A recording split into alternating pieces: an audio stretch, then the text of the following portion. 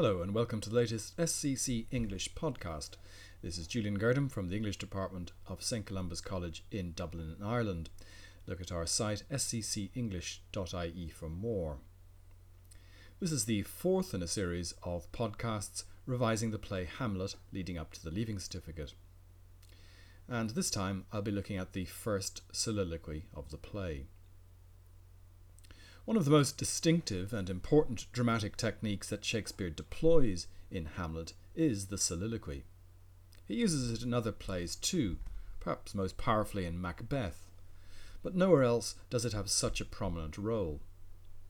It is used most significantly by Hamlet, and also once and very powerfully by Claudius. I'd like to recommend our soliloquy Wordle slideshow on the blog, reposted below this talk at sccenglish.ie, which highlights the most commonly used words in each soliloquy and attaches performances of them by actors such as Kenneth Branagh, Patrick Stewart and David Tennant.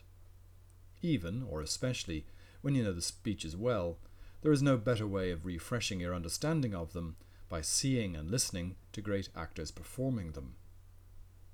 What actors need to do with these soliloquies is to give us the sense of a mind working. They are thoughts as they occur to Hamlet, a deeply thinking man. It is for this reason that this play highlights soliloquies so consistently. The very first words that Hamlet speaks are aside, to us rather than to the people around him. His embittered, a little more than kin and less than kind. He is still in mourning clothes, standing out in the celebrating court scene marking Claudius's ascension to power. In the following lines, we hear more of his barely suppressed bitterness as he responds to his mother's attempts to jolly him along. He becomes particularly bitter when it seems that she is suggesting that his continuing grief is common, that it is common for people to die, and he retorts, "Aye, madam, it is common," suggesting that she knows all about how to behave in a common way. She is followed by Claudius, who at his most smarmy tries to argue him out of his black mood. "'Tis a fault to heaven, a fault against the dead, a fault to nature, to reason most absurd, whose common theme is death of fathers."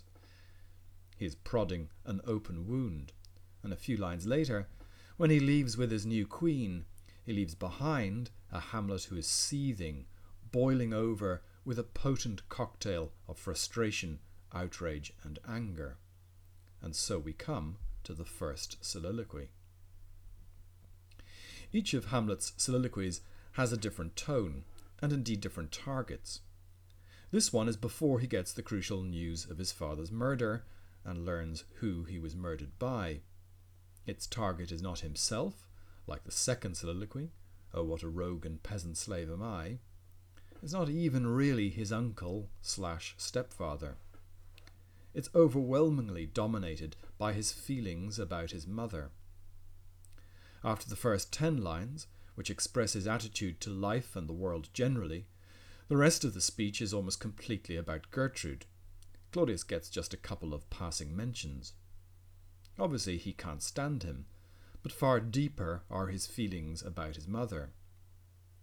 These come to full fruition in the extraordinary closet scene, Act 3, Scene 4, when he really lets her have this anger with both barrels. They also come out every now and then in between these two moments, especially in his bizarre treatment of Ophelia. But you should certainly consider the closet scene as the delayed culmination of this first soliloquy. The opening lines express Hamlet's yearning, in the words of the third soliloquy, not to be. "Oh, that this too solid flesh would melt, thaw, and resolve itself into a dew." His flesh is too solid. This is the first of a series of repetitions which express his frustration.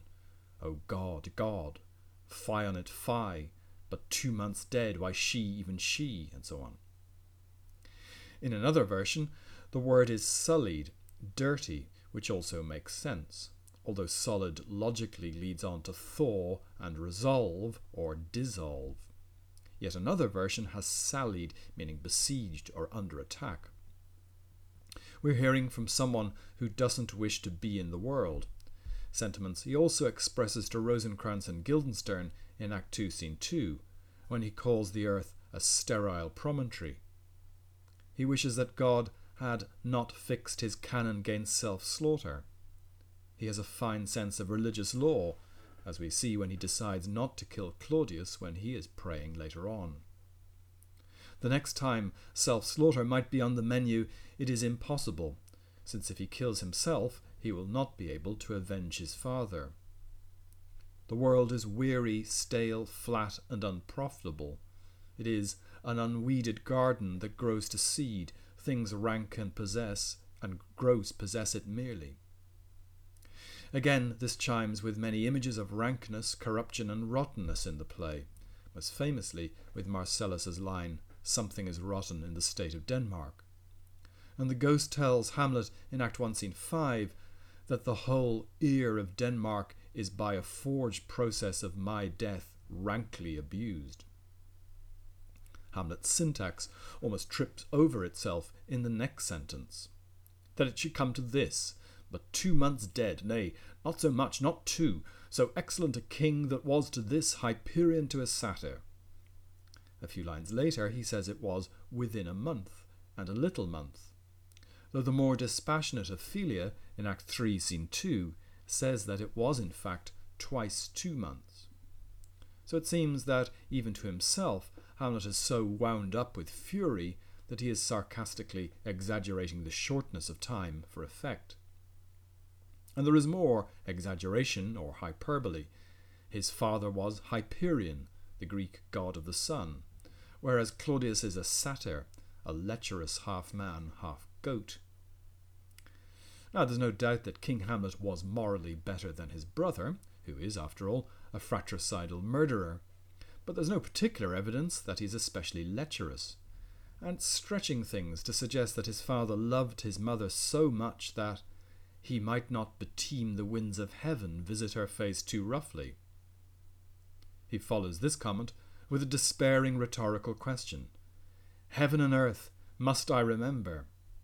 He can't help remembering, and when the ghost tells him the awful truth, he will never be able to forget that. He accuses his mother of a kind of emotional and sexual betrayal.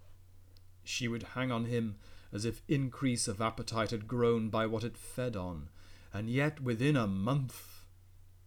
It's important to say that there is no evidence that his mother cheated on the king before his death. Hamlet's sense of betrayal comes from his belief that she has cheated on his memory and on the special nature of their relationship.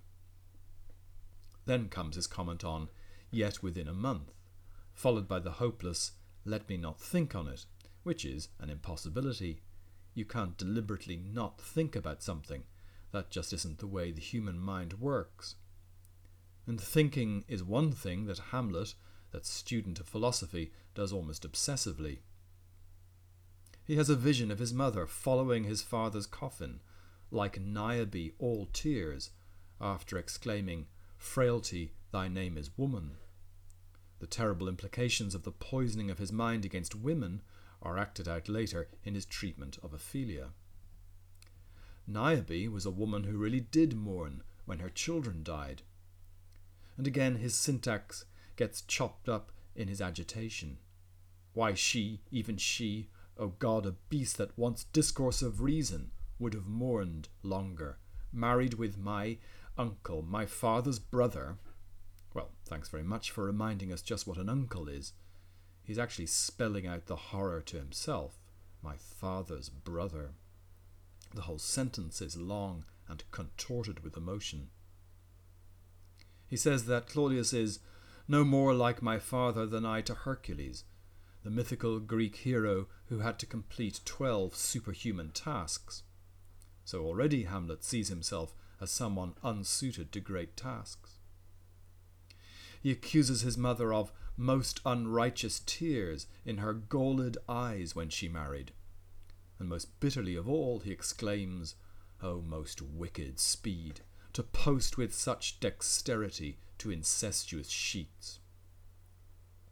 Again, be careful.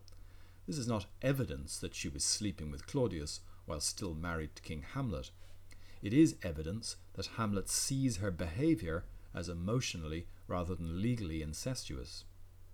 No one other than Hamlet and the Ghost, two very interested parties, regards this new marriage as incestuous. And Claudius doesn't mention it in his list of sins when attempting to pray, when he's completely honest about everything else. The soliloquy ends with, "It is not, nor it cannot come to good, but break my heart, for I must hold my tongue." He cannot say anything in public. What he really wants to say is how wounded he is by his mother's behaviour.